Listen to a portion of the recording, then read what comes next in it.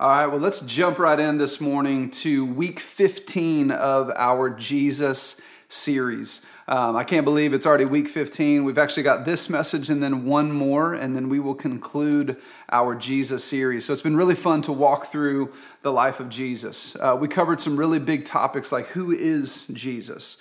We talked about why did he come? Who did he pursue? What did Jesus teach? And we covered big themes like Jesus is God, like we needed to lay the foundation of who he is. Well, Jesus is God. In John 1, we read that in the beginning was the Word, and the Word was with God, and the Word was God.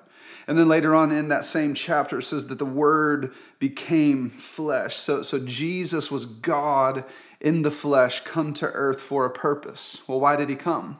Well, he came because we were a fallen people that he deeply loved. We had separated ourselves from God because of our sin, because of our rebellion. And so Jesus came in the flesh so that he could live the life that only God could do, which was perfect and sinless. And then he died the death that only God could do so that it would be a sufficient payment for the sins of the world. That he rose from the dead. So we looked at his life, his death, his resurrection. Like it's just this amazing story of God redeeming us. We also looked at things like who did he pursue? One thing I love about Jesus is he wasn't selective on who he loved. The scriptures say that for God so loved the world that he gave his one and only son, that whoever believes in him should not perish but have eternal life. So God loves everybody. It doesn't matter our race. It doesn't matter our background. It doesn't matter our status or our class, that Jesus came for everyone. So the gospel is for everyone. And then we looked all through his teachings where he would teach us about the kingdom of God. We looked at a few parables and we looked at a few stories that he told. And Jesus was proclaiming that there's a new kingdom, that the kingdom was being ushered in, that he is coming to redeem the world and create this new Garden of Eden kingdom. It's going to be paradise. It's going to be perfect. And he's going to rule. And there's going to be no darkness and no sin and no chaos. And so we've walked through these types of things. And so as we get to the very end here, kind of chronologically in the life of Jesus, so we looked at his birth, we looked at his life, we looked at his death. We celebrated that on Good Friday. We looked at the resurrection on Easter. We talked about him rising from the dead. And then there was a 40-day period where Jesus actually appeared to people post-resurrection, and that's where we've kind of been for the last few weeks. Well, now we're getting to the point of the ascension. So this is when Jesus actually goes back to heaven. He goes back to the Father. And I want to really talk about that today, of what is the realities of the ascension. What's the power in it? Because it's not really talked about a ton. I mean, you see the world celebrates Christmas. The world celebrates, Good Friday and Easter. But very rarely do you see an ascension card, right? You don't see invitations to special services typically for the ascension, but there's some real practical power. There's some real deep theological things on why Jesus ascended back into heaven, why he didn't just fix this world, redo the earth, and then just come and usher in the kingdom. There were some real implications here that I want to look at this morning as we really look into Jesus being taken up to heaven. So if you got your Bibles, go ahead and open up to Acts chapter 1. I'm going to read verse 1 through 11, and it says this. This is Luke actually writing. So this is the second letter that Luke wrote. So he wrote the Gospel according to Luke. That was his first book, and then this is basically the sequel. This is his second writings on the Gospel, and then moving forward, he wrote the Acts of the Apostles. So in Acts chapter 1, verse 1, it says, "In the first book, O Theophilus, I have dealt with all that Jesus began to do and teach until the day when he was taken up, after he had given commands through the Holy Spirit to the apostles whom he had chosen. He presented himself alive to them after his sufferings by many proofs, appearing to them during 40 days and speaking about the kingdom of God. And while staying with them, he ordered them not to depart from Jerusalem, but to wait for the promise of the Father, which he said, you heard from me, for John baptized with water, but you will be baptized with the Holy Spirit not many days from now. And then verse 6, it continues. He says, so when they had come together, they asked him, Lord, will you at this time restore the kingdom of Israel? He said to them, it is not for you to know the time or the season that the Father has fixed by his own authority, but you will receive power when the Holy Spirit comes upon you. And you will be my witnesses in Jerusalem and in Judea and in Samaria and to the ends of the earth. And when he had said these things, as they were looking up, he was lifted up, and a cloud took him out of their sight. And while they were gazing into heaven, he went. Behold, there was two men stood by them in white robes and said, Men of Galilee, why do you stand looking into heaven? Then Jesus, who was taken up, this Jesus who was taken up into heaven will come in the same way as you saw him go to heaven. So that was Acts chapter 1, verse 1 through 11. And so we see this classic writing from Luke, and he's explaining that after he had taught, written down all the things in the book of Luke, the whole narrative of the gospel, he says, now I want to write to you the aftermath when Jesus was taken up. And I love also that I want to back up for a second too, because before we really get into extracting the main points that I want to cover out of these passages today and then next week, is in John 16, Jesus is actually having a conversation with his disciples. This was one of the ending conversations that Jesus actually had with them. And he said this, in John 16:7, he said, Nevertheless, I tell you the truth, it is for your advantage that I go away. For if I do not go away, the Helper will not come to you. But if I go, I will send him to you. And so it's interesting that Jesus, when he's talking about the ascension, which he's saying that I must go, that's exactly the scene that he was talking about was about to happen. He says, it's better for you that I go because unless I go, I can't actually send the Helper. And the Helper we're going to see is very clearly the Holy Spirit. So next Sunday, we're gonna talk about Pentecost Sunday, and that's when the Spirit actually came, and we'll get to that even a little bit today. But what Jesus was saying was, it's actually better for you. It's better for you that I ascend. And so as I was thinking about that, I was like, man, why is that the case? Why couldn't Jesus have just, again, come, lived, died, rose from the dead, and then just redeemed the church, saved whoever was going to call upon Jesus, and then just reclaim us into paradise? Why did he say it's better that I go, and then I'm going to send the Helper, and then you're going to see kind of the church age, this age of grace that we live in, where we're proclaiming the gospel and reconciling the world? That's the mission, which again, we'll get to that in a minute, but why is it? Why is it better that Jesus go away? And so there's three kind of key points that I want to hone in here for just a minute, and then we'll get back to the main text and extract a couple things. But I really want to talk about the power of the ascension. I want to talk about the purpose of the ascension, and then I want to talk about the plan. What was the plan? Why did Jesus do it that way? So the power of the ascension was that Jesus was actually returning to his full glory. Now that might sound a little weird, and I'm going to read a verse in Ephesians, but he was returning back to heaven. If you've ever read in Philippians, it talks about how Jesus humbled himself. Jesus dethroned himself, if you will, and he came to earth as a man. That's what we read in John 1, that in the beginning was the Word was with God, and the Word was God. But then it says that God became flesh. And so Jesus kind of dethroned himself, humbled himself, and came to earth that he might serve us. And it says he even humbled himself so much that he would die in this humility death for the sake of us, like even to death of a cross. And so it was talking about God really humbling and lowering himself to become one of us so that he could pursue us. And we walked through a ton of those things. But I love this in Ephesians 1. It talks about what just happened in the ascension. Because just like he came down and humbled himself, he also ascends back to heaven, repositioning himself in a very important place. And so I want you to hear this in Ephesians. Paul writes this, chapter 1, verse 19 through 23. He says, "And what is the immeasurable greatness of his power towards us who believe, according to the work of his great might that he worked in Christ when he raised him from the dead and seated him at the right hand in the heavenly places, far above all rule, all authority, all power and dominion, and above every name that is named, not only in this age, but also in the one to come.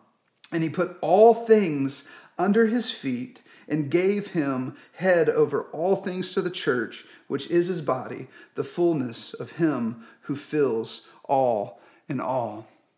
You see what was happening here, where the power in the ascension was actually coming from, was Jesus. His work here on earth was done. He lived, he died, he rose from the dead, he proclaimed the kingdom of God, and he says, now it's better that I go. Because it's better because when I go, what I'm about to do is I'm going to position myself. And it talks about him positioning himself at the right hand of the Father. So Jesus goes back to this heavenly place and he sits himself at the right hand of the Father. And I love that it talks about this almost like positioning him in this kingship back on the throne. It says all authority in heaven and in earth. He was going to put all of the earth under his footstool. He was going to be king over the universe, all dominion, all darkness, all good, all bad. Like it says, on all things, Jesus has now positioned himself in this power position, and I believe there's great benefit in that, because what we see throughout the scriptures and throughout the testimony of Jesus and many of his disciples is that we are inheriting that same, like we're heirs to that throne. It's above all. It's a name above all names, and Jesus is seated now, right now, at the right hand of the Father. So with the ascension comes great power. That's a benefit for us. I'm going to keep going. I want to talk about the purpose. So why? Okay, so he establishes himself on the throne. There's great power. Everything is under his feet. He's reclaimed kind of this throne setting, but what's the purpose? And I love in John 14, Jesus said this, verse 2 through 3. He says, in my Father's house, there are many rooms. If it were not so, would I have told you that I go to prepare a place for you? And if I go and prepare a place for you, I will come again and will take you to be, or will take you to myself, that where I am, you may be also. So not only is he seated at the throne in heaven, not only has he positioned himself of ruler and king over the universe, but it says that he went and left to go prepare a place for you and for me. That he says, my Father's house has many mansions, and I'm going to prepare a place for you. So Jesus is preparing something right now for those who are going to believe, for you and for me. He says, my Father's house is amazing. It's got a lot of rooms, and I am prepping and planning and preparing this place for you. But he doesn't actually stop there. The purpose isn't just to prepare a place, because he's also interceding for us. And I love this in Romans 8, because again, he's sitting next to the Father on the throne. He's got all authority and power, and he's preparing a place for us. But he's not just preparing a place, he's also interceding.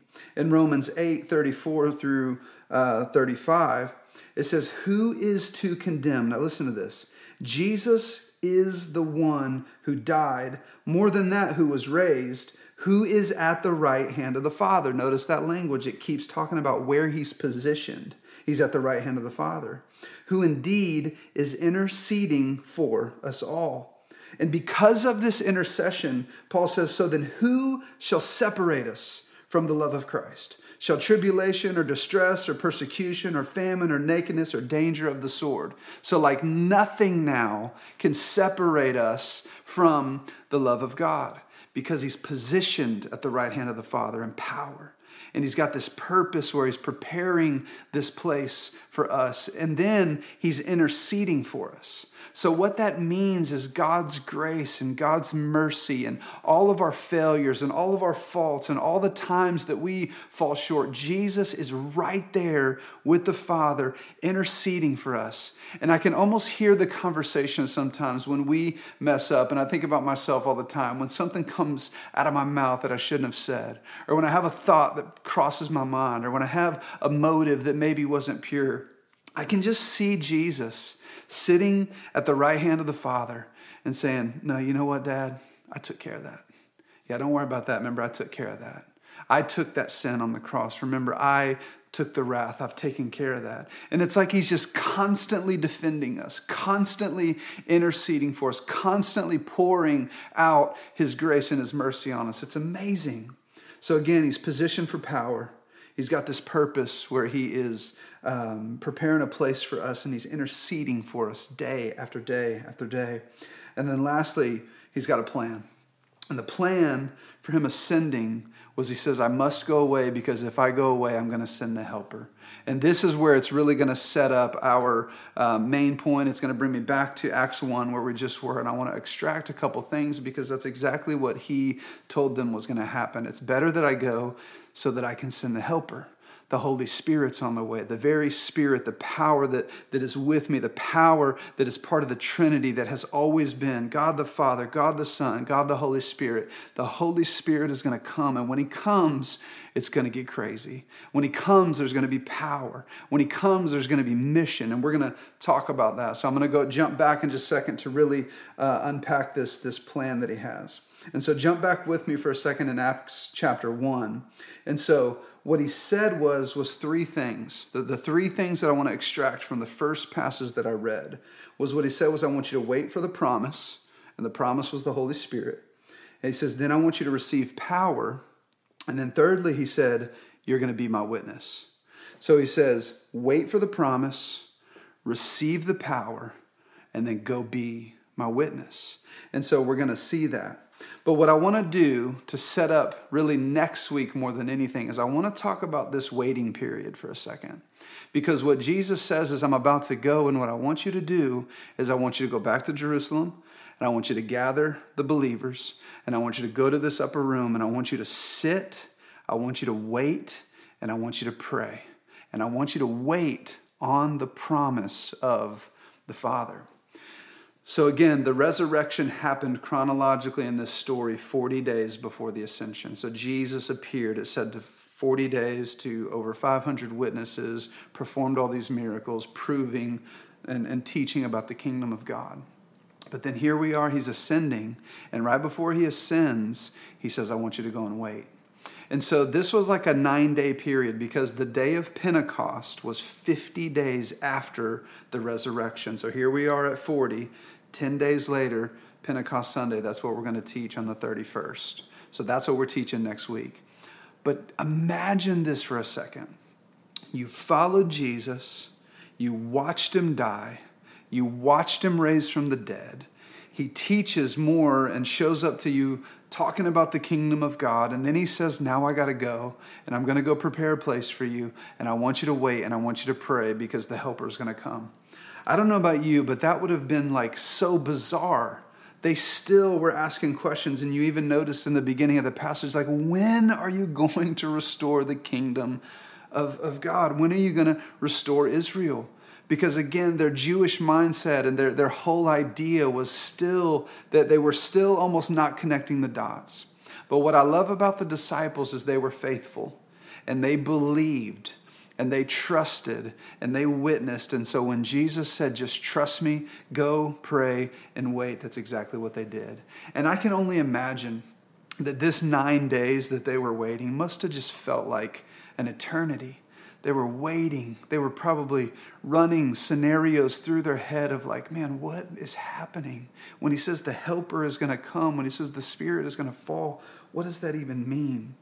And so what I want us to think about, there's this phrase that a lot of us have maybe heard, like, hey, sometimes you got to take 2 steps back to take 3 steps forward, or 1 step back to take 2 steps forward.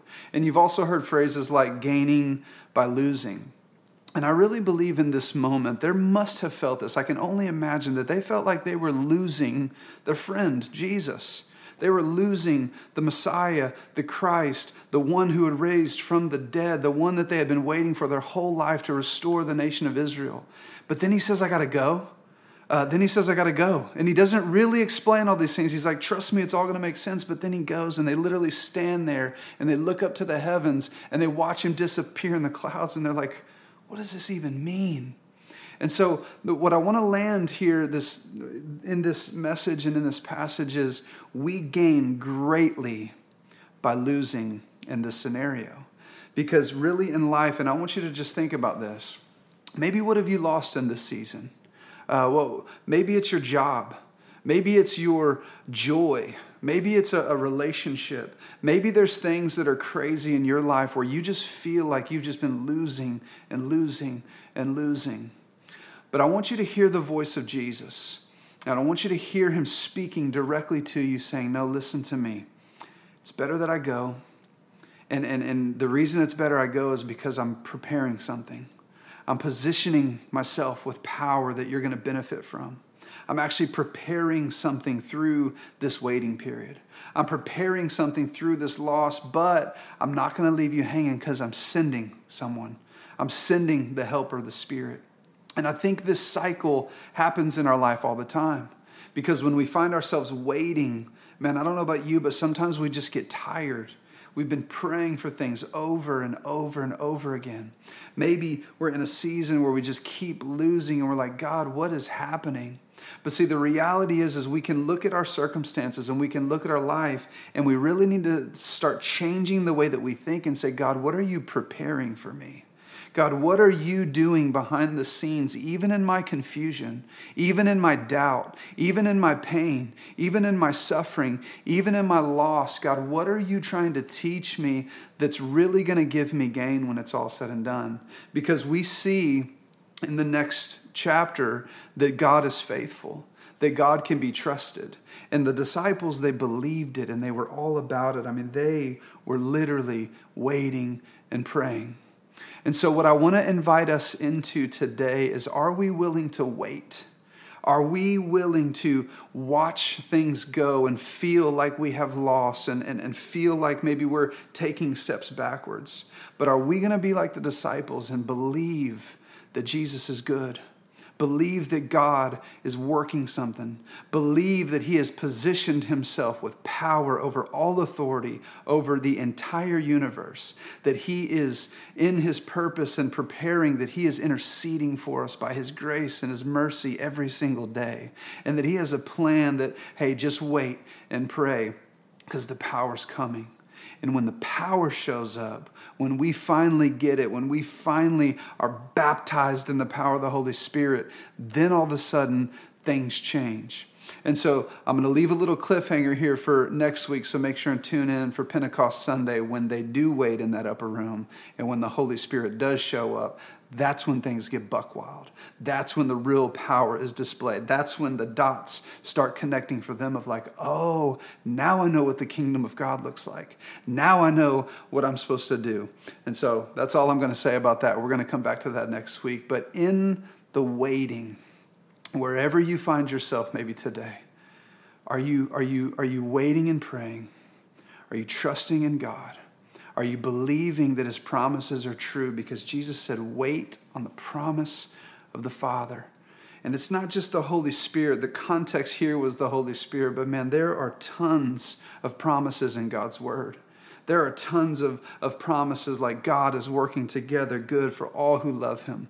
There are promises that we can be growing in character and that we can have hope and that we can find in our pain actual growth and connection to God. There's endless promises. And so are we dwelling on those things? Are we believing those things? Are you in a season where you're waiting? Well, I want you to know that God is faithful. And I want you to know that power is coming. And when you receive that power, man, we're going to change the world together. So what I want to do is I want to pray for you. I want to pray for me. I want to pray for our church. I want to pray for our community. Pray that anyone listening and watching this, that we would actually patiently wait on God. That we would trust that he's good, that we would turn our eyes to and focus on his position and his plan and his purpose, and that we would patiently wait on the power because it's available today. The power of Jesus' resurrection, the power of his miracles, the power that he has given us to restore exists today. We just have to receive it, and we have to believe, and we have to confess. So let me pray for us. Father, we love you so much. God, thank you for your word. God, thank you for your promises. Thank you for the truth that says right here, right now, if I believe, if I confess with my mouth that you are Lord, if I will call upon the name of Jesus, thank you that it's true that your word says you'll save me. And God, if there's anyone watching this right now that needs to put their faith in you, Holy Spirit, I ask right now that you would overwhelm them with your presence.